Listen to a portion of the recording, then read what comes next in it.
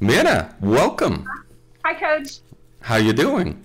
I'm good. How are you? Thanks for this opportunity. I can't wait to talk to you. I'm so happy. I'm so grateful when I speak of fellow coaches. Just this is like I said before we had a little chat. This is such a lonely job to have, especially now with the pandemic. Just sit behind your computer, you see faces. Sometimes you only hear it on Skype. So I'm so happy to meet a coworker, so to speak. And I mean, you had a pretty crazy career already. Like I'm just showing up here in the coaching world, and you've been doing this for a long time. So tell me a little bit. No, so it's great. And I think you're right. We probably need some kind of, you know, um, group meeting once in a while just Mm, so we can help keep each other sane. But yeah. yeah, I was taught to teach people how to meditate, do yoga meditation when I was 18. And that kind of quietly set me on a path to coaching before coaching was a business. But it just meant that I was privately available to people who wanted to enhance their spiritual journey. I lived a life in business, I paid bills and raised a son and, lived a regular life. And then as my son left the house and was on his own, I was working as a business consultant and I thought, I think I could add coaching in now. Mm. It had been a profession for about 10 years. And so I did. I added in coaching. I took on some pro bono clients to start and get my feet wet. And so now I do business and personal coaching, and it's very fulfilling. So my clients sometimes just choose the personal side, sometimes just choose the business side, and Mm. sometimes they order the combo platter. And I'm happy with whatever they choose. Awesome. That's such a big array of knowledge that you have. But let's just start at the beginning. How do you get interested in meditation at 18? Like when I think about young girls in America at 18, probably drinking, having parties, doing craziness, high school life, but you chose another route.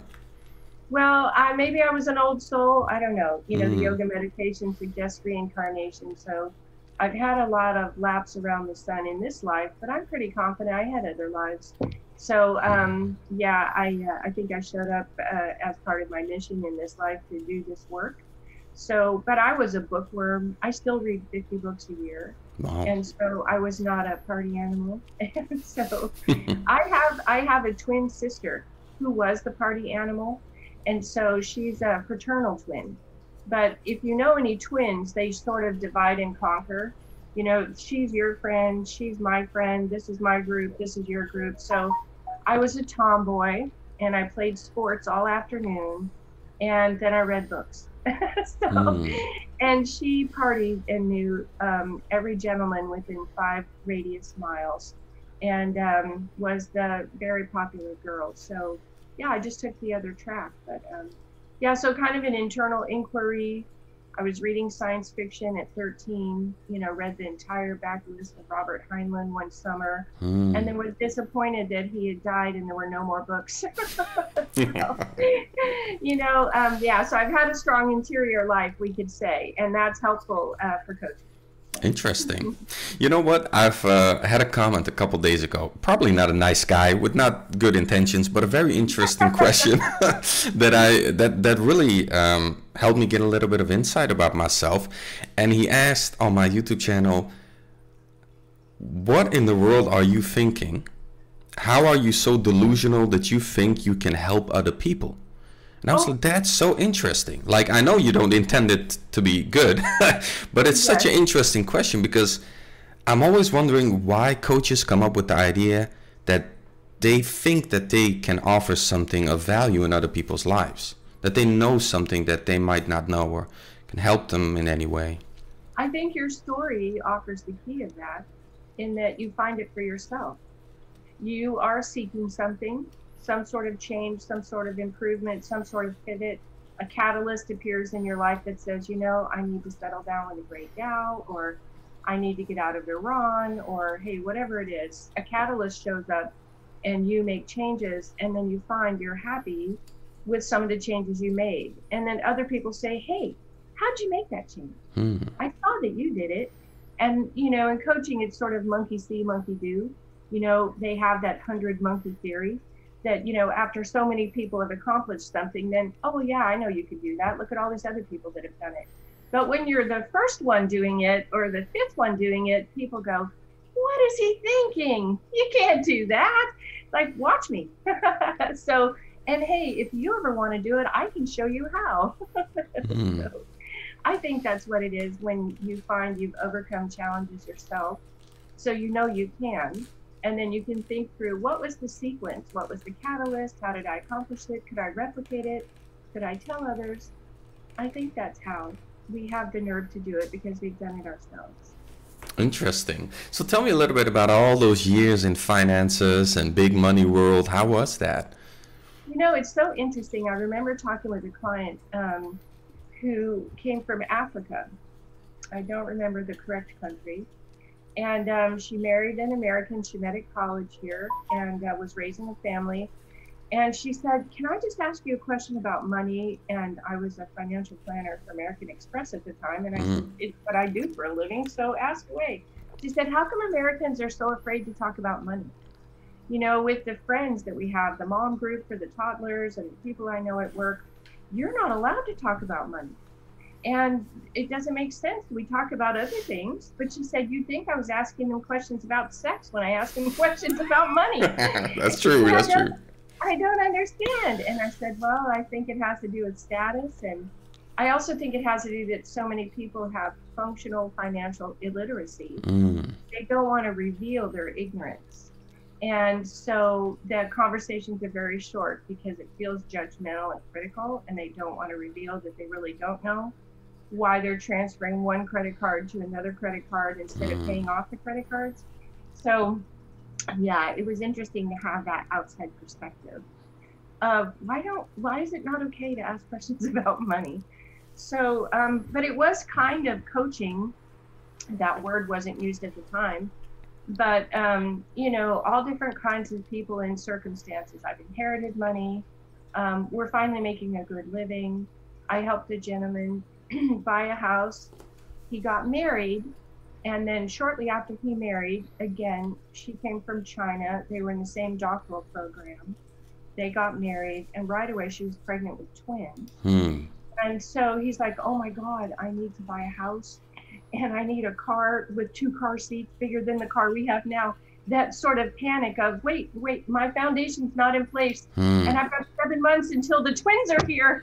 So he sat down with a financial planner, so let's make this happen. So yeah, for me, of course, we put the financial blocks in place, college funds and life insurance, and helped him buy a house. But yeah, so I think helping people be comfortable with the facilities of the tools of money was some of my early experience about how to talk with people around areas they were not comfortable talking about. And what sets you apart from all the other business finance coaches and all the people in your industry? What do you think is your unique perspective? I think because I do both business and personal coaching, that I take a holistic view, and I'm also willing to take things off the table. It's funny, I know some business analysts, and they say, oh, don't call me a coach when you refer me, because I have to lower my rates if you do that. I'm an analyst, thank you very much. And I only talk business. I don't want to know about the teenage kids, and I don't want to know about how his wife is unhappy. And so, yeah, so for some people, there's a very clear line of demarcation. And what makes me different is everything's on the table. Let's start with your top 3 concerns. And they can all be business. They can all be personal. They can be the combo platter. But if we knock out the top 3, your life is better right away, and we'll see if there's more work to do. And so I think that's a little refreshing, a little bit different. Interesting. So I think because you've been in this game for a long time, you've seen the shifts, you've seen it change, you've seen social media affect the business and everybody jump in, and, you know, short-term gurus get in there and dabble the feet, get their feet wet a little bit and get out as soon as possible as they notice that there's not that much money in it. And then they, you know, I think for you it's so interesting to see from the pretty much niche that it was, an exclusive group of people who had access to that knowledge and who were respected. and now all of a sudden everybody's talking motivational quotes and selling sessions. And what's your view on that? Do you think it's good for the business?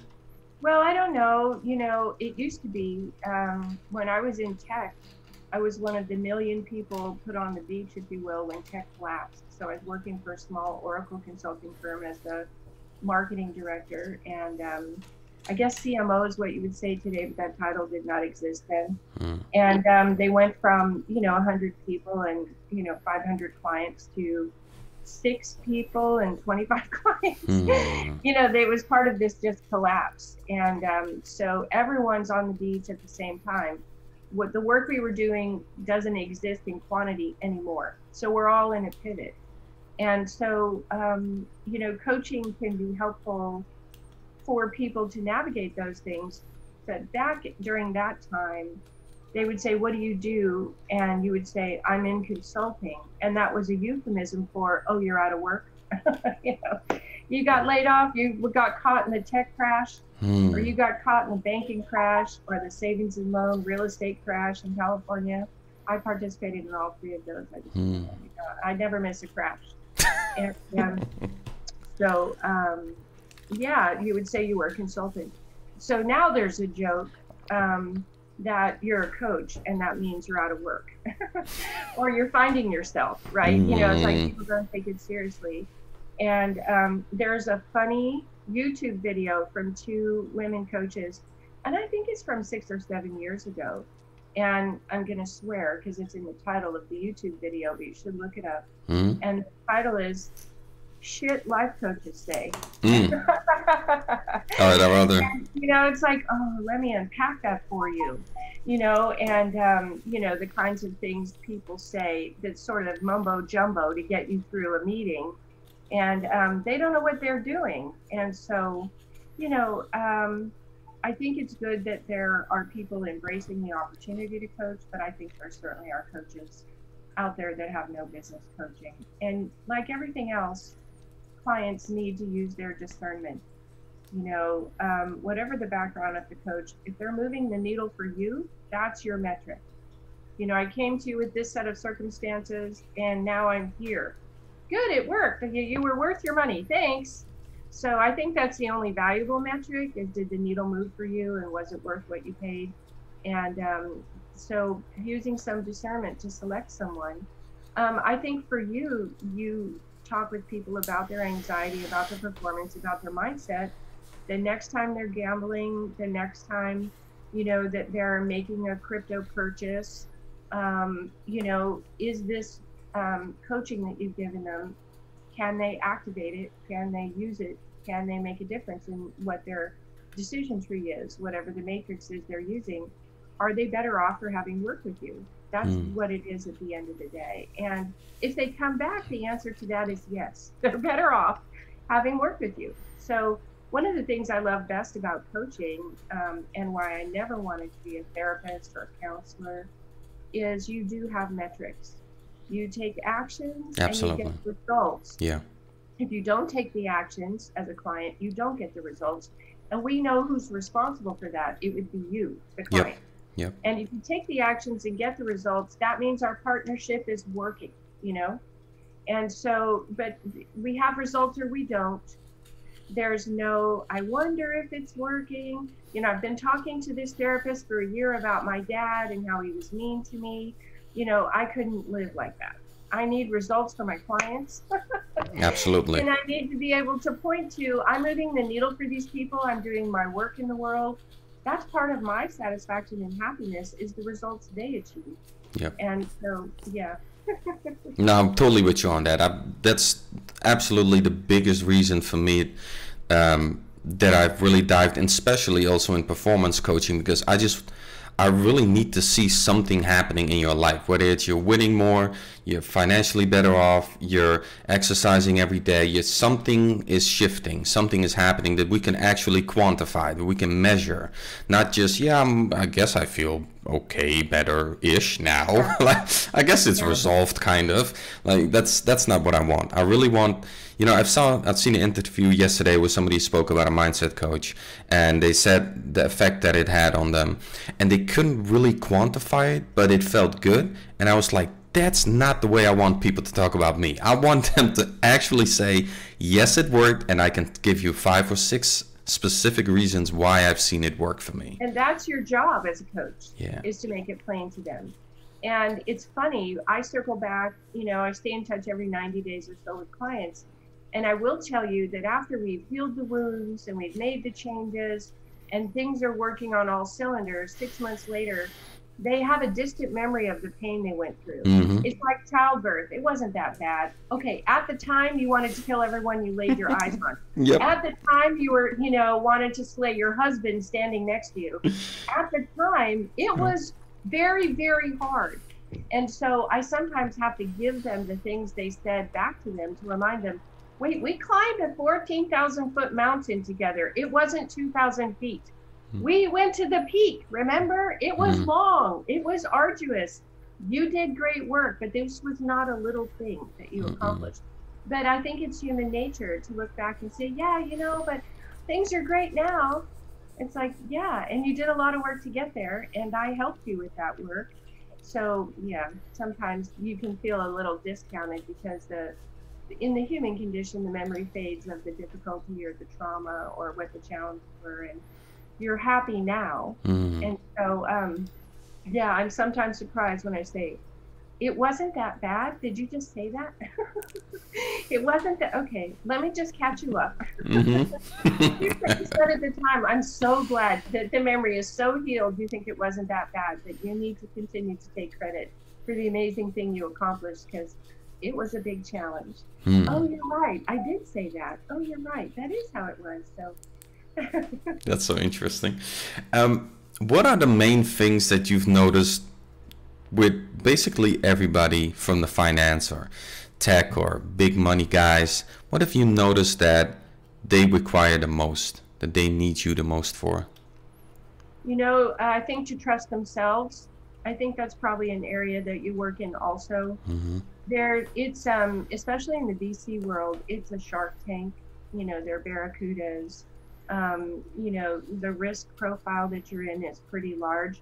And even if you made a chunk of money, for instance, like Tim Ferriss, his 4-hour work week thing blew up. He had these really tough catalysts, went through a mini nervous breakdown and figured out how to do the 4-hour work week. I don't know if you know his story. And then replicated it in his business, made a ton of money, sold the business. Well, he has a lot of money. He's a young man. Now what? So he became an angel investor. And I think that lasted about 7 years, and then that got old. But that world is very different. Can you pick a winner? Who's behind it? What's the other money look like? Is the money hot money? It's in and out in a year? Or is this a longer term investment? Understanding how that gambling game is played and who are the players on the field, if you will. Who's the CFO? Who's the CEO? Do they have a track record? What is the business vertical that they're in? Is their idea a better mousetrap, or is it just a shinier mousetrap that works the same? Understanding all those components. The management of that risk and the ability to trust yourself is really the core component. And then also to forgive yourself if you swing and miss. I got up to bat and I struck out. And that's going to happen sometimes. And it's one thing to know every bet I make is not going to be a winner. It's another thing altogether to be in a losing scenario. In the moment, you question everything, your confidence is shaken, and maintaining that core center of, I'm going to get 7 out of 10 right, and that still works for me. If I do 4 in a row, I'll stop and really reconsider. But one loss is not enough to shake me. Being able to talk through that with someone where you're being judged by your peers. And it's now not about how much money you have. You have houses, you have global travel, you have all the stuff. you could have. Now it's about reputation and winning, and whether or not you're good at this. So that's just a different thing here. But yeah, maintaining that core confidence in your discernment, I would say, is one of the biggest pieces. And Corona, right? COVID. How are things affecting you? Is it even affecting you? I mean, I'll be honest, I'm losing my mind a little bit. I'm seeing now the second wave, and I can't travel, and I want to travel. This is because, you know, I've started this because I love traveling. I love to meet these people and clients, and everybody's saying, hey, I would love to meet you. I'm like, I can't travel, man. Yeah. Well, this too shall pass. It is hard. You know, I think I wrote a tweet that said, you know, a couple of weeks ago, we were in 18 weeks of 2 weeks to slow the spread, you know. And so this sort of never-ending, constant moving of the goalposts and the global uncertainty of it all. You know, my dad used to have a saying that champagne doesn't make you a bimbo, it reveals you as one. And so COVID Smart man. has been like a spotlight on people that cannot manage anxiety, cannot manage uncertainty, cannot manage change. And cannot manage downtime, you know, in their house with their family. So it's just put a spotlight on all of that. So if those were areas that were not strong and your work was really where your identity was and really kept you going, and now you're sitting in a home office by yourself, you know, 7, 8, 10 hours a day, it really does reveal what some people need in terms of support, areas that they haven't shored up and worked on because they were busy and things were working. Yep. So, but the generalized anxiety for everybody in the world, I think it reveals people what their coping mechanisms look like. Is it their friends? Is it their family? Is it their faith? You know, how do they build community with distance? You know, so I do think from a coaching perspective, it's revealed challenges people were not paying attention to, like that glass of champagne. And so now they can work on that if they want to. Interesting. So interesting. So what do you got planned? What's for you now in 2020? Some things that you want to do? Well, you know, I'm going to do a digital course with someone that's in the Twitter group that you and I are in, Jason Andrews, and we're going to talk about how to cope with COVID. Awesome. Yeah, so we're going to do a group class. We're designing it now. We're calling it mjmasterclasses.com for Myrna and Jason, Jason Andrews. And he's a hypnotherapist and an NLP master. And so I'm bringing coaching and the tool of EFT or tapping, the emotional freedom technique. And so we're just going to go through a toolbox for a few weeks with people that sign up about, well, this is something you could try that this week and see if it works. And if it works, using it. If it doesn't, try the tools we share next week. Because there are some people with empty toolboxes who just don't have what they need to cope with this crazy thing nobody ever expected, you know. So it's okay to not have these tools if you've never been presented with something so crazy, but then go get them. So it'll be fun for us to provide them. Absolutely. Great. I'm very looking forward. Other than getting through the second wave. What's going on for you? Oh, I've been really diving into so many different things, and I'm finally now tuning in like, okay, this is kind of, okay, I got it. This is what I want to do. Like I started in April, and I quit my job in July. And I got into, oh my God, it was so fast. It was so fast. I couldn't even keep up. I had no idea what was happening. All of a sudden I had so many clients. At the same time, my job was going bankrupt. So I lost my job, and in the meanwhile, they were offering me a new contract in the new startup of the company. So I had to make so many decisions, and I was going through so many emotions, and also through the joy of getting so many clients and having my business partner and a big team around me all of a sudden. And do I sign the contract? Do I don't sign the contract? My fiance at home studying. I want to, support her as well. So there was so many things going on for me to decide on. And I made all the decisions. Hopefully they're they're the right ones. Island. Yeah. So now it's also a little bit of I really needed just a little bit of time to emotionally process these as well. Like I miss my coworkers. My job that I had was actually my dream job. I worked for at least 6 years to get there, working with highly intelligent young people and adults, and it was just a dream to work between that demographic of people. And the coworkers were extremely talented and smart. So all of a sudden that was gone. And now I work with my own clients, feeling a little bit of imposter syndrome. Yeah, so at first, obviously, it's just like, wow, I don't know where you guys are listening to me, but okay. Is this Well, but that's the value of getting results. You can relax. Yeah, Wait, definitely. here's the needle, you got results, it's working. I don't have to question it. Yeah, exactly. So took a little bit of time to emotionally process it as well because it just went too fast. I got overloaded, had a little bit of anxiety, took a week off, and now, I'm focused in. I'm like, yes, I want to make, I'm working on an audio course because what I've seen with my clients is that they prefer to consume things in audio while they're traveling, and they're not the types to focus on a video for a long period of time. They just put it in the ears, fitnessing, airplane, whatever they are. So that's what I'm working on, and I'm also working on making a journal, like very uniquely just for professional gamblers, and a couple of things are in the works as well. But I'm trying to focus on one thing at a time because I get excited about a lot of things. So I'm really tuning in on one thing, finishing it, moving on to the next. Also, I mean, people call me boss. It's so weird. I can't. I'm just like, what, dude? I know it's like you're my friend, but he's my employee. But it's really hard for me to. So I'm working on leadership, reading books, and trying to get comfortable with that new role as well. Well, I have a book to recommend to you, and I'm not remembering the title, but Annie Duke, the poker player. Have you read her book? I've heard about her, but not read her book. No. Yeah. So you should read her first book, Annie Duke. And she talks about how there are concepts of decision making that exist in poker that don't exist in the regular world. Mm-hmm.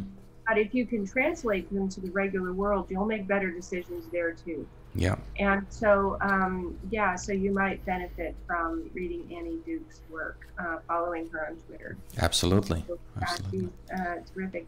She was a doctoral student. I think it was psychology, and then got the poker bug and made some money fast and never looked back. Mm. So got a belt and got a bracelet or something and said, okay, I'm out. I'm going to raise a family.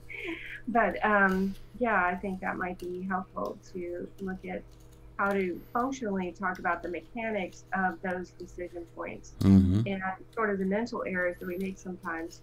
I'm trying to think. She has a way that she talks about how the future does not necessarily prove the past, where you think, I've done this sequence 3 times before. And so I assume the 4th time it's going to work out the same way. And in poker, you know that that's not true. It's not true. But the brain thinks it is. And so to step back and dismantle that thinking will make you a better decision maker. So I think the work you're doing with gamblers and folks that are in crypto will translate the way Annie Duke is translating her lessons in poker to the business world. So you start in this corner of folks that you're helping, but the lessons they're learning will serve them in all the parts of their lives. Yep. So, well, I'm really excited about what you're doing. Thanks a lot, Myrna. Me too. And I'm very excited to see where you're going this year in the course with Jordan. Is that right? Jason, I'm sorry. Yeah, Jason. Okay. That's good. Yeah, no, it's fun. We talked about it yesterday. And I gave him his last out. I said, okay, Jason, now this is our place. You can say, Myrna, I don't want to do this. And then after tomorrow, you can't say that. He said, I'm still in. Let's do this. And I'm like, all right, I bought the URL. Here we go. Awesome. I'm excited to see where that's going to go. I think you'll partner with some other coaches, too, and some other professionals. As you get your feet under you with your stuff, you'll find complementary people to do other things and learn and grow and borrow their audiences as you grow your own. So, as you have your audio course ready, let me know. I know a young woman who plays poker as a hobby. She doesn't ever want to do it full time, but she's almost always the only woman at the table. And, you know, it's funny to hear her tell the stories. She's 100 pounds soaking wet, long blonde hair, and they don't know what to make of her. And, you know, she doesn't have much in the way of tells, and they just buy her drinks. They don't know what to do with her at the poker table. So that she works that to her advantage. It's an advantage. Absolutely. It's a life form at the poker table. So. Absolutely. Yeah. Interesting. Thank you, Myrna King. We can find you at myrnacoaching.com and at MK Texas on Twitter. And on LinkedIn. On LinkedIn, man, I forget about LinkedIn all the time. On LinkedIn as well. How do you find you on LinkedIn? Oh, just Myrna King. Myrna King. Austin, Texas at LinkedIn. So, and the best way to refer people to you is with your Twitter handle. Is that the best way? I think so. Yeah, I think so. Coach Bauman? Yep, at Coach Bauman. Yeah, people can find me there, definitely. Yeah. Good. Well, I have a poker player to refer to you and an interviewer to refer to you, and I'm so excited about the global practice that you're building. Thank you. Thank you so much. Thank you. Thanks for the opportunity, Coach. Absolutely. We'll love to chat again soon. Well, see you next time. All right. Bye-bye.